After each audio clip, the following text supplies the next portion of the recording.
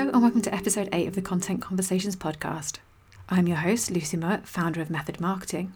And in this week's episode, I'm chatting to the lovely Matt Colley of eDidit about multilingual content. If you're thinking about breaking into non-English speaking markets, he has some great tips to help you get started. From translations to tone of voice, he explains how multilingual content is about more than just translation. Sound good? Then let's get started. Hi Matt, how are you? Hi, good. How are you? Yeah, not too bad. Busy old week, but getting there. Okay. Yeah, that's all good. For people who don't know you, could you maybe just give a bit of an introduction about who you are and what you do? Sure. My name's Matt Colley. I worked for Archant Dialogue, which is a content marketing company in Norwich for many, many years. During that time, I've picked up a lot of knowledge about managing multilingual content. I've been generally involved in an editorial department and managing a team and doing all kinds of editing, proofreading, content strategy. But one thing I have a particular passion for is multilingual content, and that's something that I believe we're going to be talking about today. We are indeed. And just to give you a bit of a plug, you've recently just started your own business as well, called eDidit. Yeah, eDidit, Edidit. No one's quite sure how to pronounce it, myself included. A lot of people have difficulty spelling it, so I'm learning as I go with things like branding and such like, but I'm going to call it Edidit, and we're going to stick with it. That's EDIDIT. And I've decided to start my own company last summer after being made redundant from my previous role, and it's been a steady start, but I'm getting up to speed now and really enjoying all the challenges that being a business owner is throwing at me. Cool. And you're continuing the similar services that you're doing at Archant Dialogue with proofreading and multilingual content, that kind of thing? Yeah, proofreading, editing and content strategy. I'm also working with startups around Norwich, maybe people who don't have as clear an idea of how their company is going to be publicised and how their content strategy might look. So I'm working, firstly with agencies, people who know what they need, editing, proofreading and such like, and then people who maybe aren't quite so sure exactly what they need. So I can go in, get to know their company a little bit and advise them on the best way forward in terms of reaching their target audience and reaching them with the correct messages. Sounds very exciting times. It is. Yeah. Cool. And as you just touched on, we're going to be discussing multilingual content in this podcast.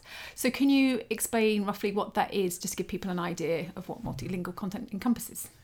Well, any company will have its mother tongue, if you like. So the majority of British and American businesses will have English as their mother tongue. You will find that in business globally, English is used as a lingua franca, i.e. people default to it. So it's a pretty safe assumption that English will be useful to you no matter what your mother tongue is. But what I can specialise in, what I've got a lot of years of experience of, is how you make that message relevant across different countries, different cultures, different languages. Translation is only the first part of it. Obviously, if you are creating a product or service that you wish to sell in a number of different countries, you may well want to get that content that originates in English translated into other languages that are useful, whether that's European, Roman languages, Italian, French, Spanish, or Arabic or Chinese or Japanese. It all depends on your target markets. But the idea of a multilingual content strategy is to realise that it's not a case of one size fits all. It's not simply writing your content in English and translating it or sending it to a translation agency for them to translate it directly into French, then send it back, and then you put it on your French website. That's just the first aspect of multilingual content. So what would come after that initial translation? What would be the next steps that you would take if you were looking after that multilingual content? Sure. Well, it's a lot of it is stuff you would actually do before you got to translation. So to begin with, you need to identify your target audience, obviously. If your target audience is only in the UK, then nothing is going to be lost in translation, clearly. But if you are a British business and you are run and owned and by English people or British people, and you've only got British employees, then there is what people like to call CQ, which is cultural intelligence. So obviously you have IQ, EQ, emotional intelligence. CQ is one of the latest buzzwords, and that's making allowances for how different countries and different cultures perceive different methods of communication and interaction. And I think when you're at the very outset, you've got to work out where you're trying to sell your product or service, and then identify the differences in the target markets. I have a lot of experience working with Harley Davidson. I've done multilingual content for Harley Davidson for more than 10 years, and obviously they're an American brand. They're very proud of their American heritage, but American iconography isn't going to sell the bike on its own. Obviously being American is an important thing, and people in Asia or Europe or Africa who want to buy a Harley Davidson bike know it to be an American brand and sign into that. But also you've got to look at how people receive communications, what kind of cultural sensitivities there may be, little turns of phrase, tones of voice that are particular to a language or a culture that you're not going to know about from where you are in the UK. So before you even go to translation, you've got to identify what your brand is, what it stands for, what its tone of voice is, what its audience is in English, how you're going to write in English. And once you've got your English tone of voice sorted and you're comfortable creating content in your mother tongue, you've then got to find people who are sympathetic enough to be able to not just translate the words, but also translate the cultural sensitivities and make sure that the same message is conveyed without necessarily using the same language. That's really fascinating. So do you have any tips, or how would you go about looking at those cultural differences? Would it be something that you'd look at initially before the translation, or would you work with someone in market, for instance, to find out about how the two cultures differ? Or is it you find desk research and research online? Are there any steps you typically take? You would certainly want to do some research for yourself before you embark upon doing a multilingual content strategy, absolutely. It cannot do any harm at all to research how people do business in different countries. And also, there are two levels of it here. One is the level of how you will interact with the people who are running your company in those markets or who are representing you in those markets. And secondly, there's the language of the consumer, the people who are actually hopefully going to be buying your product. So you need to make sure that you've got someone who you trust in every market, who will be able to make you aware of those sensitivities and advise you on the best way to approach translating your entire proposition into that language and that culture. Now, it may be that you're only a small company, you want to branch out into those cultures countries, but you don't yet have the know-how or the footprint or the money to be able to get, to open an office in Berlin or whatever. So that's where it's really important to choose the right translation agency. Mm-hmm. There are a lot of agencies, in my experience, that are less than brilliant, let's say. And I've certainly encountered projects where I believe, I'm going to be blunt, people are doing it on a cost model.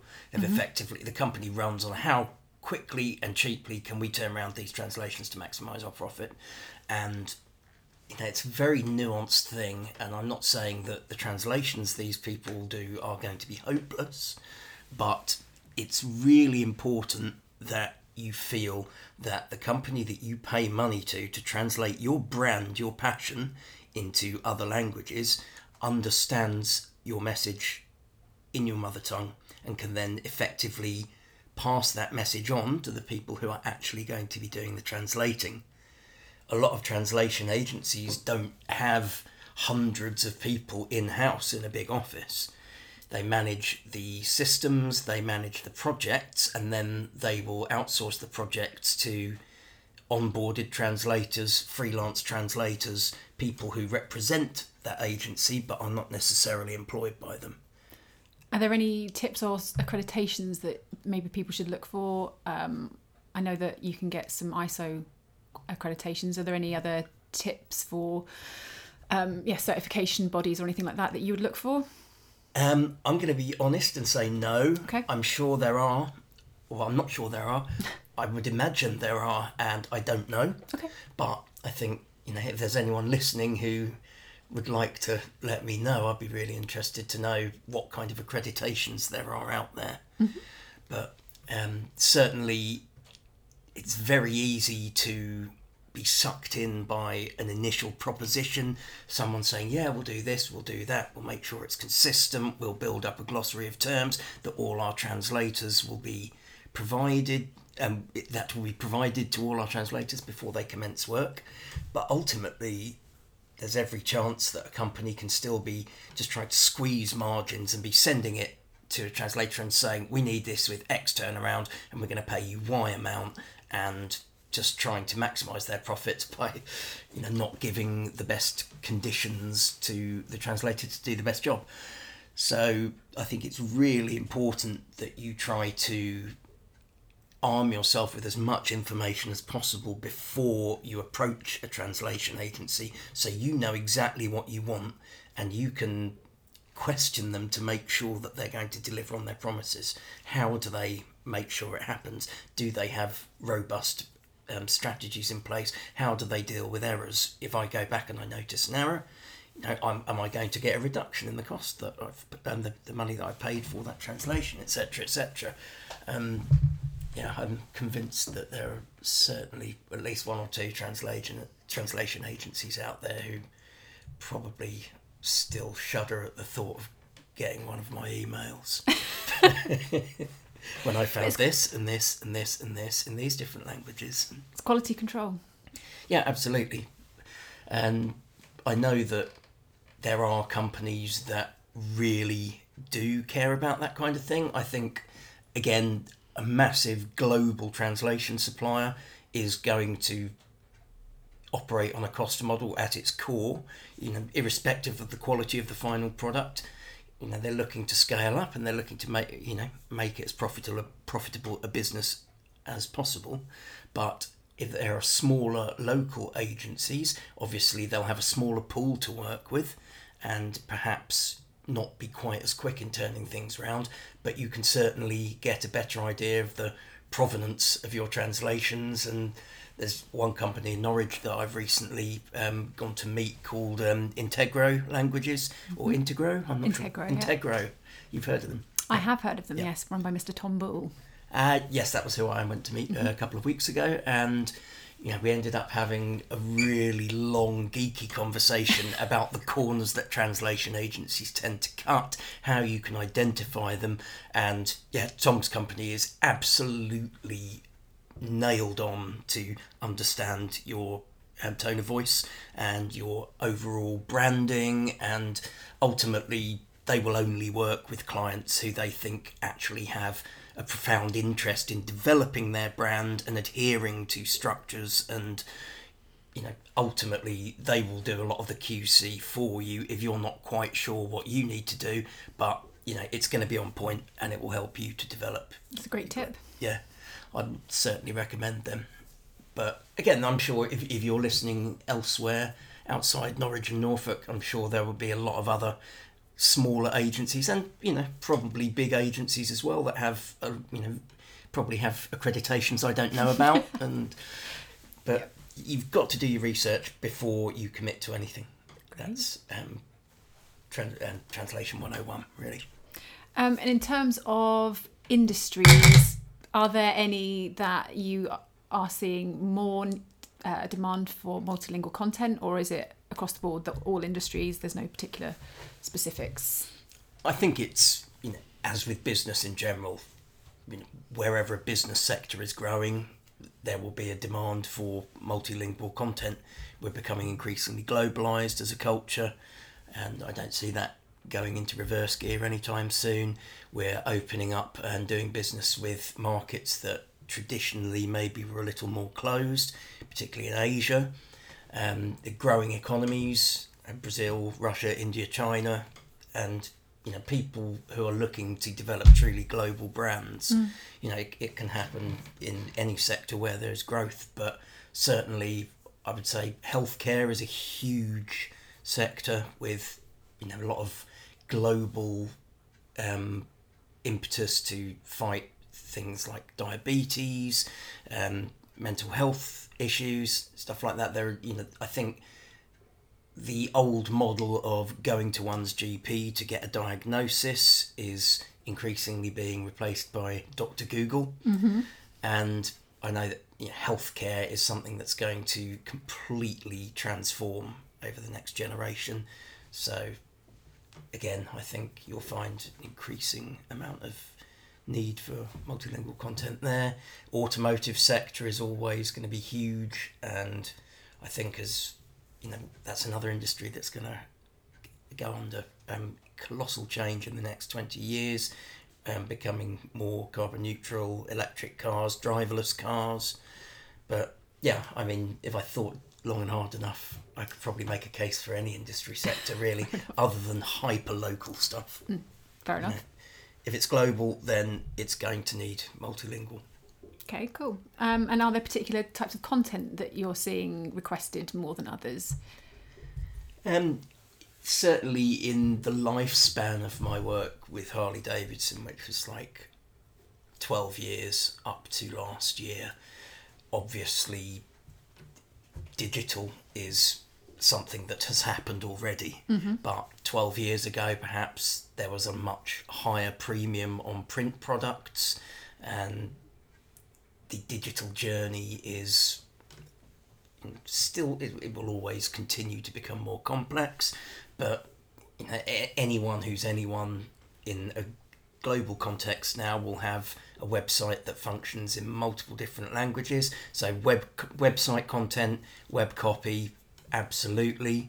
I think something that's certainly growing is live translation, and I remember speaking to a guy who had a previous role with an agency in Helmand province in Afghanistan, and they were having to find I've forgotten the word for when interpreters and having to find interpreters in Afghanistan who were willing to translate between the local dialect and British or English and American English for things like trials for Taliban people.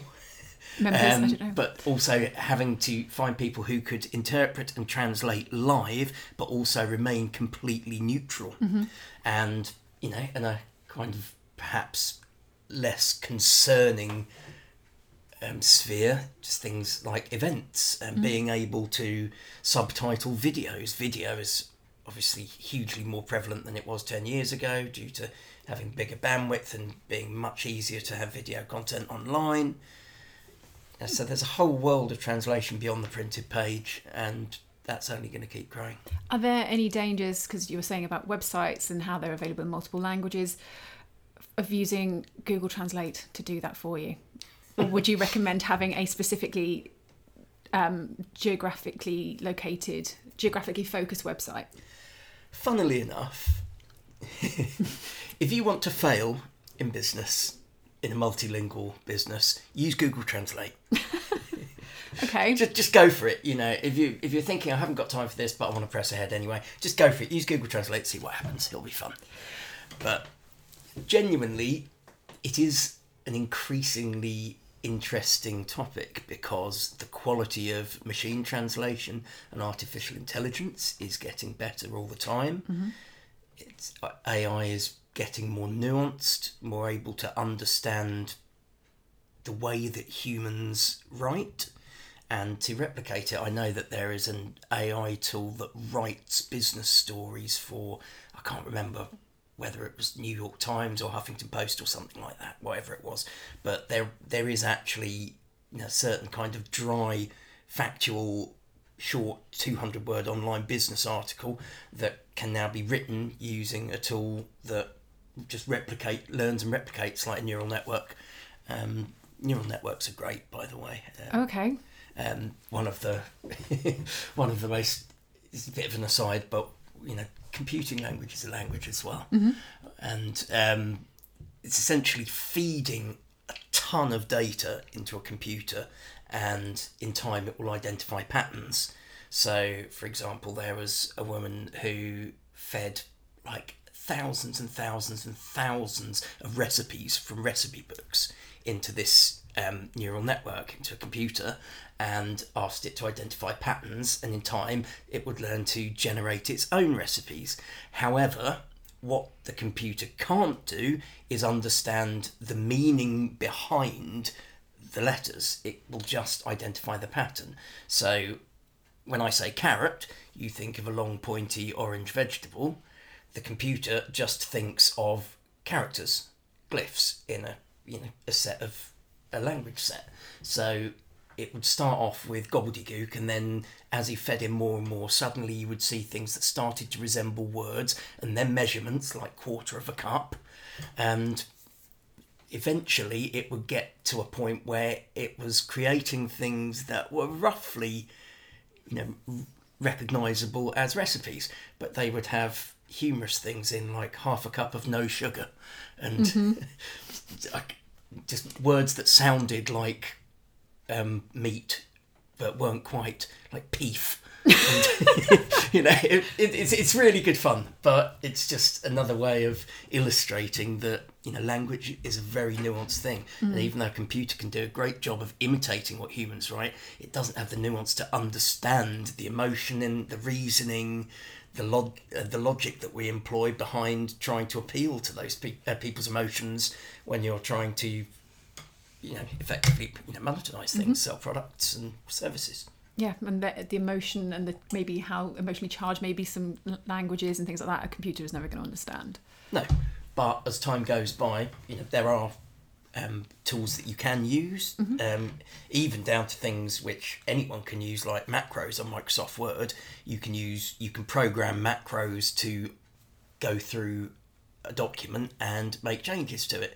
So you can look for things, and then you can search all, or you can edit in line as you go, or if you're when you're really confident, you can do global changes. So for example, people who used to work in typing pools would always put a double space at the end of sentences. Nowadays we tend to use a single space. So if you wanted to go through your 300-page novel that you're proofreading and get rid of all the double spaces, then you could just write a macro that would go through and do it automatically. So that's certainly something where computers can certainly help us with translation and editing. And the same thing in that you can teach it to identify patterns or words, for example putting accents on the correct words in Spanish or French, and beyond that, you can move to,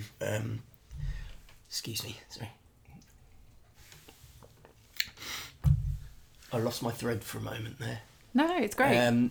So, beyond macros, you can then, you'll then reach a point where a computer will be able to do a first pass for you. And it's like, if you ask someone to proofread something for you, then the first time you ask them to proofread a document, you'll ask them to track the changes so you can see what they've done. And in time, hopefully you'll trust them enough that they just send me back when it's done. But you can actually teach a computer to do a translation for you. But ultimately, we're a long way yet from being able to trust that. I personally don't think we're at the stage yet where you can get a computer to translate something and then edit what the computer has done, because going backwards and forwards between the source and the destination document, and I don't think we're quite there yet. But I think at the moment you can certainly, you'll always need a native speaker of your destination language, your target language, to conduct the translation. But I think certainly when you're looking at a larger body of work and continuous work, a computer will be able to go back and identify inconsistencies between documents and help you to standardise them, make them consistent, build a glossary of terms which should ideally be shared between the client and the agency. And that kind of thing is really, really important to ensure not just that it's free of errors, but also that it sings as much as it does in your source language. So much effort, I'm sure, if you're running or have started a company or working at an executive level, then you will know about how much work has gone into building and branding the company you work for. But it's equally important that that level of detail goes into every language set that you wish to sell your product with or your service. Yeah, that's a great point. Alongside Google Translate potentially being an error, are there any other common mistakes that people make? Like, I think potentially if you're changing alphabet, so if you're going from a Western alphabet to maybe Arabic or something like that, are there common mistakes that people need to bear in mind when they're working with multilingual content? I would say that it's still... I know I've used the word nuance too much in this podcast already, but there are lots and lots of idiosyncrasies of any language that you're not going to be able to understand without a lot of practice and exposure. With the Roman alphabet, so all the languages that use the Roman alphabet, I'm confident working with them. I don't speak them, but it's pattern recognition. Effectively, you're like a computer in that you will notice patterns of words, and the more you work with a certain language, the more you will notice this word goes with this kind of copy, or that must be related to cars because it always comes up when we're talking about cars, whatever. And it get to the point after nearly 20 years of working with complex multilingual projects with like 12, 14 different languages on the go, that I can go back to my guy in Norway and say, hey, isn't there a spelling mistake here? That word's not right. And he says, how do you do that? I don't know. You don't speak Norwegian, do you? It's like, no, I don't. But I recognise patterns in things. And I've seen that word so many times, I notice that those two letters are the wrong way round. But certainly when it comes to things that use other alphabets, I would always make sure that you outsource that to someone who is, if not a native speaker, then at least a competent and fluent person. Yeah, it's got to be a native speaker, really. Because I'm thinking about the move towards Chinese and Mandarin. Obviously, the alphabet works completely differently. So if you were working on a layout, that it would look completely different. So a lot of Chinese websites look different from Western websites. And certainly, if you're working a print layout, you'd need to bear that in mind, I guess. Yeah, absolutely. And I think even down to stylistic preferences, how websites look and feel and interact. It's not something I have a huge amount of experience in, but again, if the language that's being used, the terminology that's being used, has to be looked at very carefully to assure it's appropriate for the audience, then you would also want to consider stylistic preferences, visual preferences. It may be that perhaps a society that is, I don't know, maybe a third world country where there isn't such rampant, prevalent usage of the internet among everybody. It may be that if you were looking to target markets that were emerging and people didn't have regular use of the internet, then you might want to look at simplifying it to make sure that it's incredibly user friendly. Whereas if you're selling in the USA or in Britain, then it's perfectly normal to have layers of graphics and rollovers that expand and all that kind of stuff. But it's much more than just getting a translator to say, hey, can you get this into German for me, or whatever. And I guess that brings us back to why you'd need a specialist who's used to handling multilingual content to ask those questions and to help you find your way through that process. Yeah, that's it. I mean, this is an ideal scenario that I'm going through all the pitfalls, and as I said, my hands-on experience has been with big global clients like Harley Davidson and Saab, Jeep, and obviously they have money to throw at this kind of stuff, And if you're just starting out, but you know that there are big markets in Europe or Asia, then it's more about a consultancy thing. So, you know, my experience would be that I would be able to come in and look at your proposition and say, yes, you know, this is viable, this is valid, but it's going to, you know, this is the minimum you need to do to get a viable product to market or service to market in that particular market. You know, at a base level, getting a website translated and repopulating it and typesetting it in European languages isn't a problem. As soon as, you know, I could populate or repopulate a website, I could recommend a translator, I could get the text translated, make sure that the translator is building a relationship with you to understand your brand and ensure that the translations you receive are on point and fit for purpose for your audience in each market. After that, you know, it's populating and typesetting. There are so many little things that can go wrong when you don't speak a language or have experience working with it. For example, the way that people display numbers in different countries. So whereas to write 1000 we would do 1 comma and 3 zeros, some markets have a full stop there, 1 full stop and 3 zeros. Some markets just have a space, 1 blank 3 zeros, and some people just run the number full without any spaces or punctuation. And then, for example, where in French you tend to have spaces before certain punctuation points, like colons, semicolons, exclamation marks, question marks.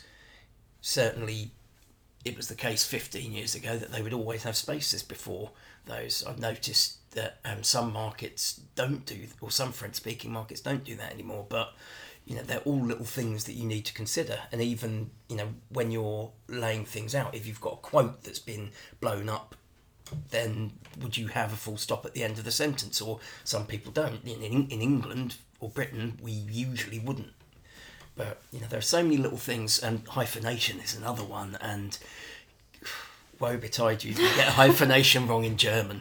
Oh, really? Oh, yeah, and because German obviously has lots of compound, complex words which just shunt together lots of other words. I always remember from my GCSE, the word for speed limits was Geschwindigkeitsbegrenzungen, and it's like 28 letters long or something, so you've got to be able to hyphenate it, otherwise every line is only going to be have 2 words on it.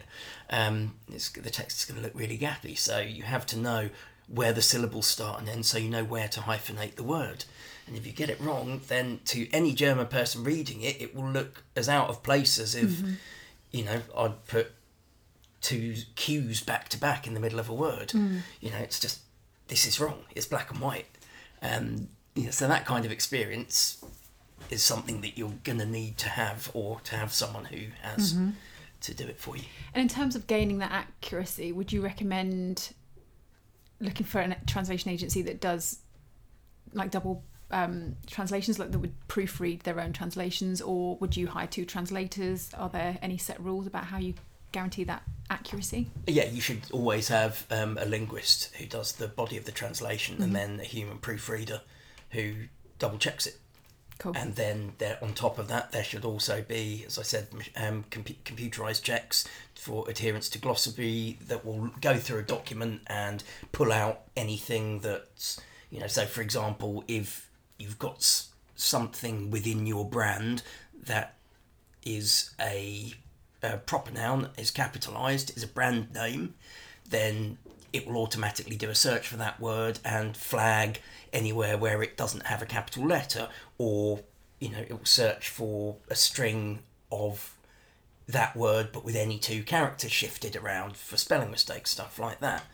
You know, there's a lot of stuff that computers can and should do to aid, you know, high quality translation, but the moment you start thinking about using Google Translate or what you learn at school or university, you're entering potentially into a world of hurt.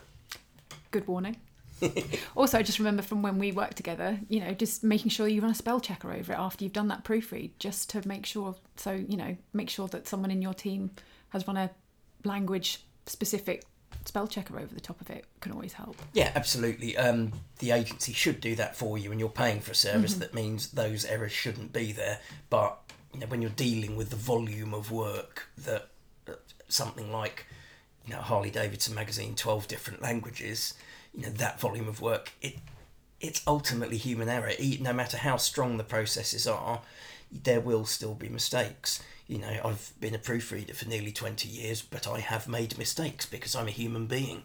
It doesn't matter how good you are, you're always going to make mistakes because you're human.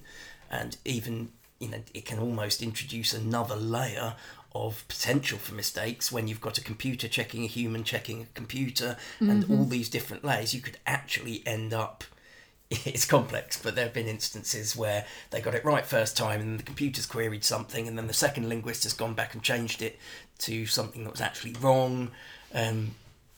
But again, your agency should be really up to speed on this, and hopefully, if you're thinking that you want some multilingual content and you want to go and approach an agency, then hopefully listening to this podcast will give you a lot of ammunition, a few bullet points to go and twist their arm, like, right, I will, I'm interested in doing business with you, but what do you do about this?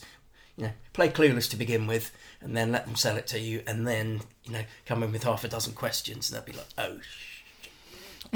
So not sure where you stand on foul language, so... I'll mark it as explicit, it's fine. Okay. You've got a bleep.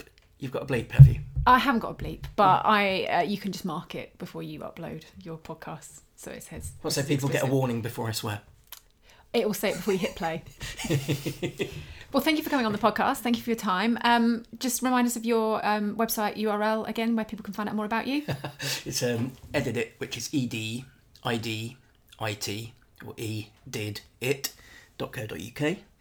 And I'm delighted to speak to anyone who's thinking about branching out into multilingual content, and that's no fee. Just bring me in for a chat and a coffee if you want to ask some questions and find out whether it's viable.